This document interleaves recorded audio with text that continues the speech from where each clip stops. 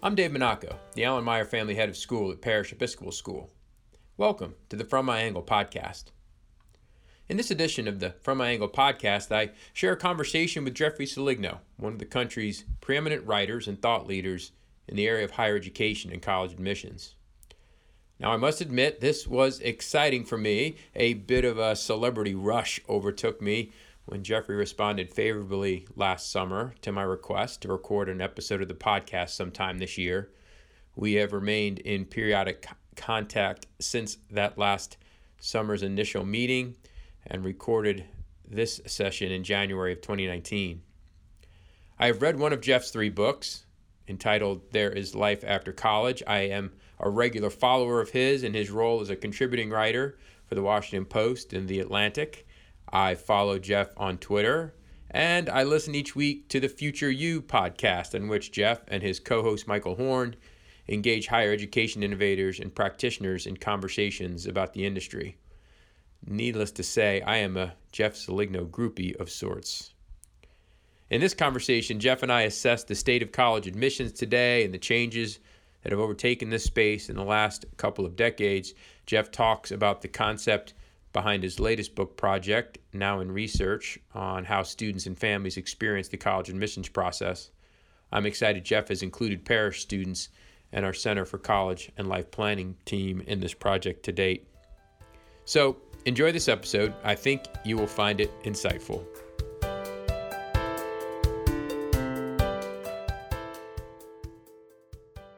Well, welcome to the From My Angle podcast. I'm thrilled and honored to have Jeff Seligno, author and a columnist and insightful theorist on all things higher education on the From My Angle podcast. Jeff, thanks for joining me. It's great to be here, Dave.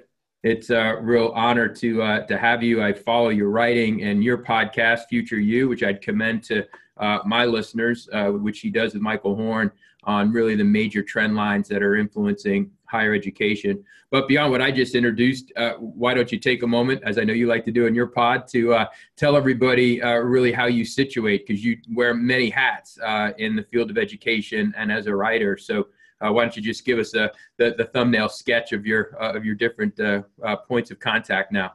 I do, Dave, and it's not a career I ever expected to enter, which is always advice to students going off to college. I say you'll major in something and you'll end up working in a million different jobs over the course of your career. And I started at the Chronicle of Higher Education, which is a magazine that covers colleges and universities around the world.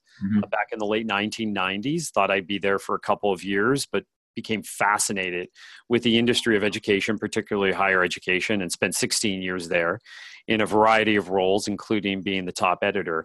And then back in 2012, I took a step back from being editor there. And this is at the time when online education was becoming much more popular, and everybody was talking about MOOCs, these massive online open courses that could reach hundreds of thousands of people. And I went out and I started to research what the future of higher ed would look like. And that ended up being my first book, called College Unbound. Well, that book, to be honest with you, sold many more copies than I ever expected. And I kind of got the bug for writing books. So I followed that book with my last book called There is Life After College. And in the process, got hooked up with Michael Crow, the president of Arizona State, where I have an academic appointment, as well as with Rich DeMillo at Georgia Tech, where I also have an academic appointment. So I have 2 academic appointments, plus now just basically writing books and consulting and speaking on the future of higher ed. And so now I'm in the midst of my next book, which is on college admissions.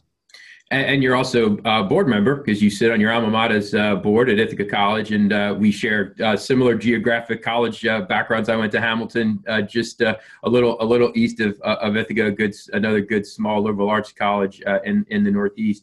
But yeah, I think my listeners know that my interest in higher education is really the phenomenon of the canary in the coal mine. I think private independent schools like Parish, which charge tuition, are tuition dependent, which are preparing students, as our mission says, for the complex global society, really need to be thinking seriously about their model. You hang around with a lot of people that are heroes to me, Mitch Daniels and Michael Crow, who you mentioned. We have obviously Michael Sorrell here, Paul Quinn in Dallas, who is a good friend and who I've done a podcast with. And so for me, I'm always interested in what are the trend lines in higher ed, kind of a place that's a little archaic and a little slow to move, but what are people talking about? Because for me, that's what we should be talking about at Parrish. So what I'd like to cover with you today around your points of expertise are your article written about a year ago, March 2018, in The Atlantic on the third education revolution, which really gets at how the world of work is changing. Then spend a couple of minutes beyond that talking about how higher ed is trying to shift based on how the world of work is changing. And then maybe conclude with just some thoughts on what that compels schools like Parrish to be thinking about as we tear up toward that changing world of work. So talk to us a little bit about that article that you wrote, The Third Education Revolution, which really kind of mirrored changes in education to changes in the world of work, and specifically what's going on in the world of work today that should have all of our attention. Well, if you go back through world history and particularly American history, we have always responded to changes in the workforce with changes in education. Mm-hmm. And at the turn of the 20th century, we had the high school movement because at that time many people didn't even go to high school or graduate from high school. We built these high schools around the country in the 1910s and 20s and 30s, which enabled, by the way, people coming back from World War II to actually go to college because they had a high school diploma. And then in the 60s, with the Higher Education Act, we knew that changes in the economy, we were moving away from an industrial economy, that people needed to have a college education. And so we had the college for all movement. So that's the first and second wave.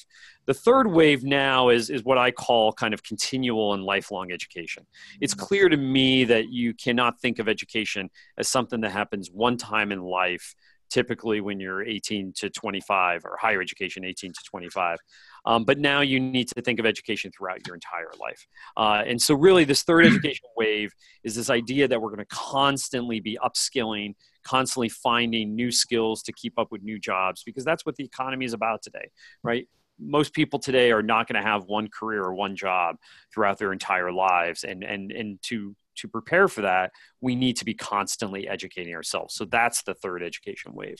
And you cite in your article some really incredible statistics that some of our parent listeners and others that are already out in this rapidly changing workforce probably know. The University of Oxford study from 2013, which talks about, in the next 2 decades, jobs being displaced by some estimates from McKinsey. As many as a third of American workers may have their jobs changed by 2030 because of artificial intelligence. So I love that year 2030, because when I'm talking to prospective parents who are entering their children here in Parrish in 2018 for a 12 to 14 to 15 year journey through our place, I tell them your child will be graduating from Parrish around 2033 or 2034. So don't be talking about what we'll do for your child in 2018. Be thinking about how Parrish is going to prepare your children for that world. These are some really amazing insights on how the world of work is going to be so different just a decade and a half from now.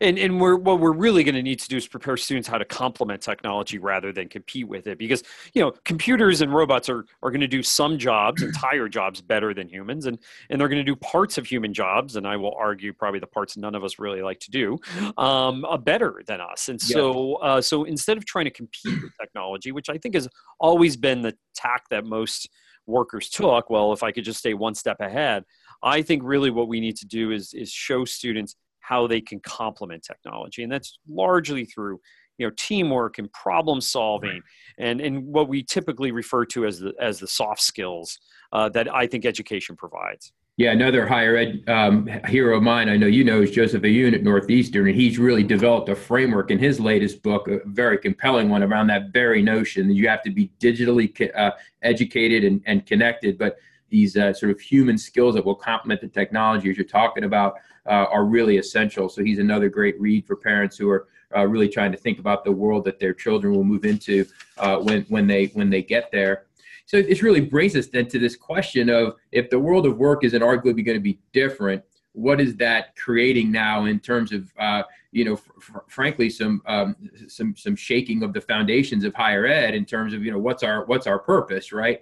And so let's talk a little bit about, what's happening there at that point. There's been a lot of activity on your Twitter stream and Michael Horns and others in the last week and a half, just around sustainability, closures of colleges, small liberal arts colleges, especially in certain demographic areas. But beyond that, how programmatically are you seeing higher educational institutions trying to adjust and adapt to these workplace changes that you've written about? Well, let me start off, first of all, by saying they're not adapting fast enough, I think, and that's true, I think, of most colleges and universities and probably most K through 12 schools as well. But where I do see them adapting, first of all, we're much more focused on outcomes of education. So, you know, more colleges and universities now are starting to talk about what they do for career services from day one, from the time students walk in the door.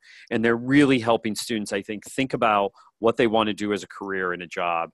And also, again, think about beyond just that first job as well. So that's number one. Number two, I think they're helping students translate their learning so that they're not just sitting in classrooms and wondering this theory and how is this going to apply to work outside the classroom. And I think they're really focused on third, and I think finally, I think they're really focused on what I would call, especially at residential colleges, and what I think is the strength of residential colleges is all that learning. Dave, you know this from Hamilton, all that learning, and I know this from Ithaca.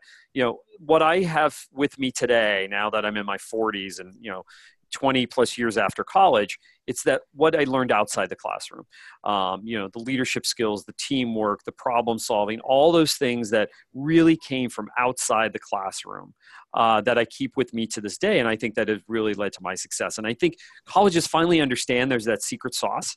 And now they're starting to be much more deliberate about making sure that students know what they're learning outside the classroom. And they're not only appreciating it, but they're actually doing it.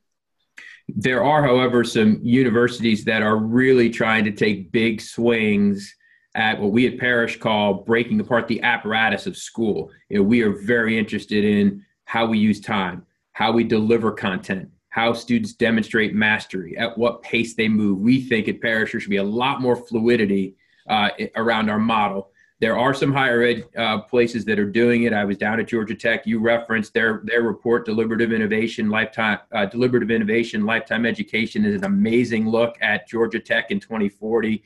Stanford has done some really interesting things here. Michael Crow has transformed Arizona State in that regard. I am going to get to see Randy Bass in DC in March at Georgetown in the Little Red House, where they're doing their innovation piece. So some of these models that are interesting, connecting back to your point of lifelong education, are this notion of a college experience not contained to the years 18 to 22. So let's talk a little bit about, might a student leave Parrish in 2033 and be able to, in a Netflix model, sort of subscribe or, kind of enroll in a college experience that was longer? You want to speak to a couple of the models that have been poked at and explored? Yeah, so you mentioned Stanford, right? So they came up with this model a couple of years ago called the Open Loop University, where instead of being accepted to 4 years of education there, you'll be accepted to 6 years. And the key is you could use those 6 years anytime throughout your life. Georgia Tech, thinking of the same thing. How do we build a lifetime commitment to higher education? And that might look like, for example, Georgia Tech, imagine Georgia Tech Apple-like stores around the country where you could take master classes, or if you're an online student, you could have access to mentors and others at the Genius Bar at one of these Georgia Tech stores.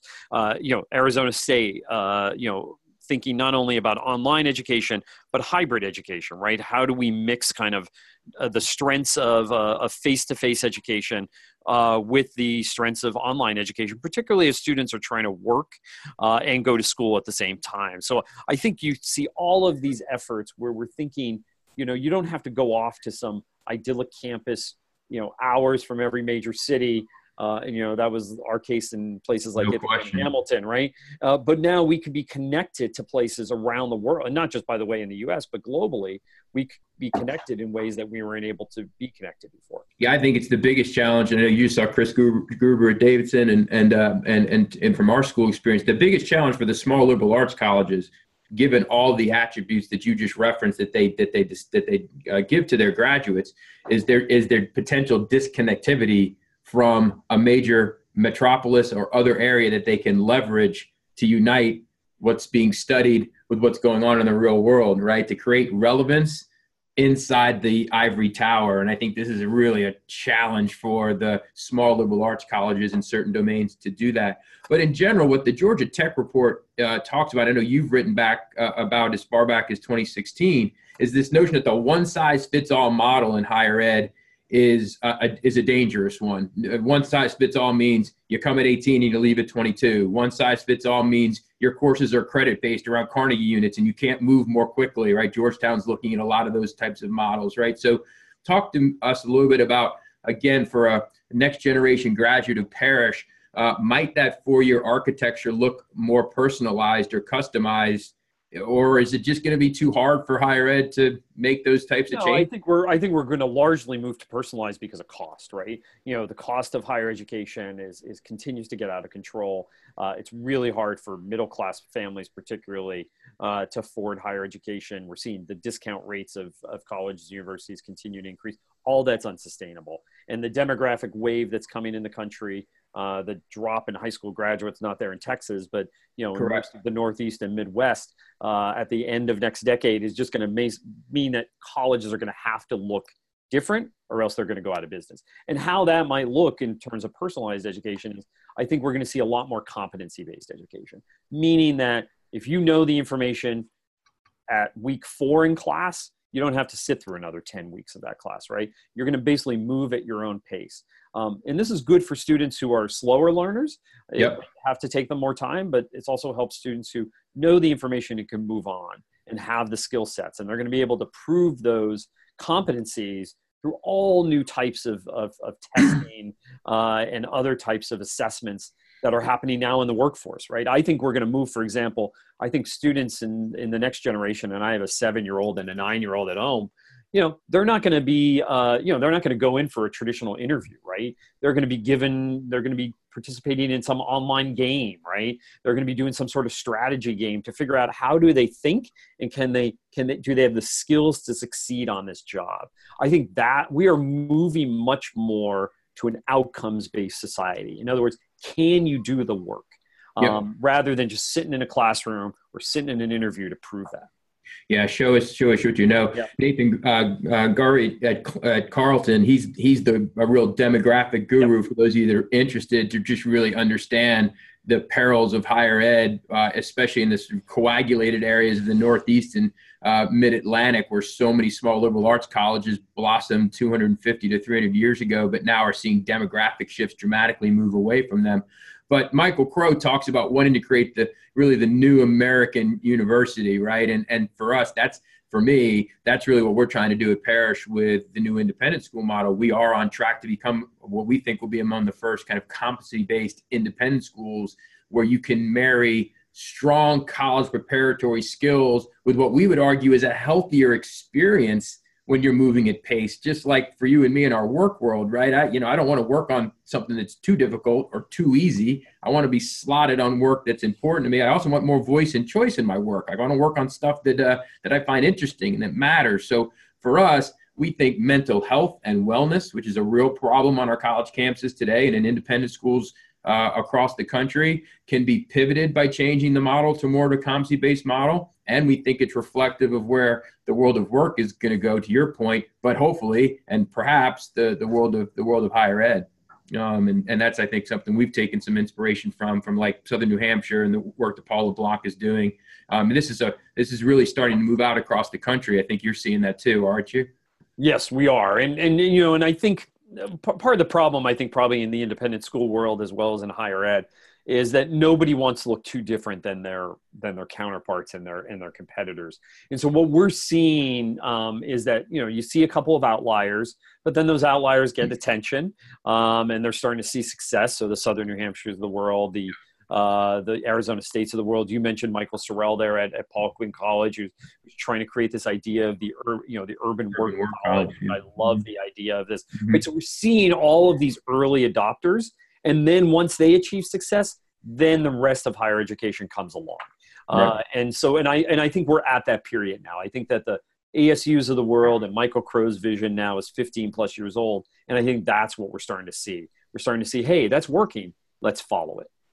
So just in wrapping up, let's talk a little bit about your book that's coming out next year. That's how we got connected. You've been in some conversation with our team and some other schools across the country about really the college experience for today's seniors, which, to my point around mental health and wellness, we've, as you know, rebranded our College Counseling Office, the Center for College and Life Planning. We don't think we should be talking to families only and exclusively about a 4-year college experience after Parrish, and most definitely not about a narrow band of some 20 colleges after here that are the only ones to attend. But give us the basic premise of your book, what we can look forward to in its contents, so that for our parents that are coming up and getting ready to think about life after Parrish, they can jump into your book to get some edification and further understanding.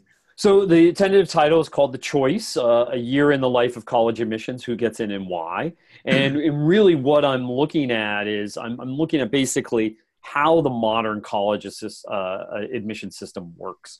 We know that at the very top, among the most selective colleges and universities in this country, they are getting a bulk of the applications now, and thus the competition to get into them is more fierce than ever before. We know that it's incredibly not transparent how students get into college, and so that at your level is creating this anxiety. Oh my God, I have to do more. I have to participate in more clubs. I have to do more activities. I have to do more volunteer service. And of course, I have to take more AP classes and get an A's in all of those, right? Which is creating this anxiety. And then, by the way, you're still not getting into college, right? And so what I'm trying to do, and I'm on the inside of the admissions process at 3 places, Davidson, small liberal arts college, Emory, large private selective college, and the University of Washington, big public. And what I really want to show parents is that, first of all, these are not systems to be gamed.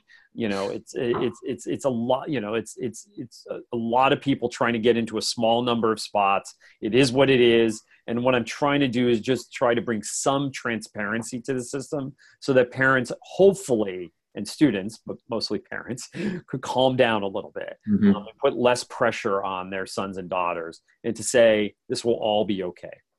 Yeah, and at the end of the day, what are you discerning is the biggest point of pressure release? Is it that you should apply to a broad range of schools to find fit, that because it's essentially not a gameable system, you just do the best you can and put your stuff out there and know there's an element of randomness to it? Like, where are you moving with some of your conclusions? I mean, you know, there are certain truths in higher education, right? And one of the truths is that, you know, high school matters, right? The seriousness of your high school curriculum matters. Does that mean you need to take 14 APs? No, but you need to take a tough curriculum across the board.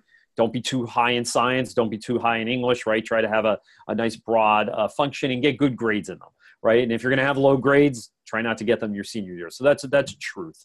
In terms of activities, they want to see breadth and depth, but they want to see some level of commitment, is really what this is about. It's not necessarily about leadership, and it's not necessarily about participating in 20 different activities. They want to see some level of commitment. So those are definitely truths in the system. But beyond that, it's a lottery in some cases, right? And I see this, and I see the decisions that are being made as I sit with these readers. What's happening is that, you know, your kid didn't get in because one other kid got in. Your kid didn't get in because 20 other kids didn't get in, right? This is not a one-to-one system. The volume is incredible. It's incredibly tough to really assess these students, and hopefully in the future, if anything, we could come up with a better system to really get to know these students better. I'm not quite sure the college application as it exists today really does that. And it's unfortunate. But with the volume, I'm not quite sure we could have a better system right now. Yeah, and we certainly think that that is a great argument there about its relative randomness, to focus more on depth in learning, focus more around points of passion. We feel even as we move at more demonstrations of mastery rather than really perseverating on grades. These are things that are not going to compromise our students' ability to get into colleges, and we think it's going to make their experience in their learning here at Parrish healthier over time. So it's going to be interesting to see where things go. Even the great reports like Georgia Tech are essentially saying we can't project with any certainty what college or higher education will look like in 2030 or 2035 or 2040. I think most trends now suggest that if institutions don't shift, the world of work is going to come back and demand that they do more rapidly, or some are just going to close. They're just not going to be able to sustain themselves. So it'll be interesting to interesting to watch. It's been a pleasure to have you. Thank you so much for offering us your time and your wisdom. It's great to speak with somebody who I follow so closely and rely on for my own education in my work. So thanks so much for joining the From My Angle podcast. It was great to be here, Dave. Thank you. Thank you. Thank you for listening to this edition of the From My Angle podcast. Please share it with friends and colleagues in your network. Join me for my next episode when I will talk with Travis Lape, the Innovative Programs Director with the Harrisburg, South Dakota School District. Travis visited Parrish in January to train our faculty, as he has been an agent of change in Harrisburg, one of the country's leading districts in implementing self-paced, learner-centered educational practices. In the meantime, thank you for listening to the From My Angle podcast.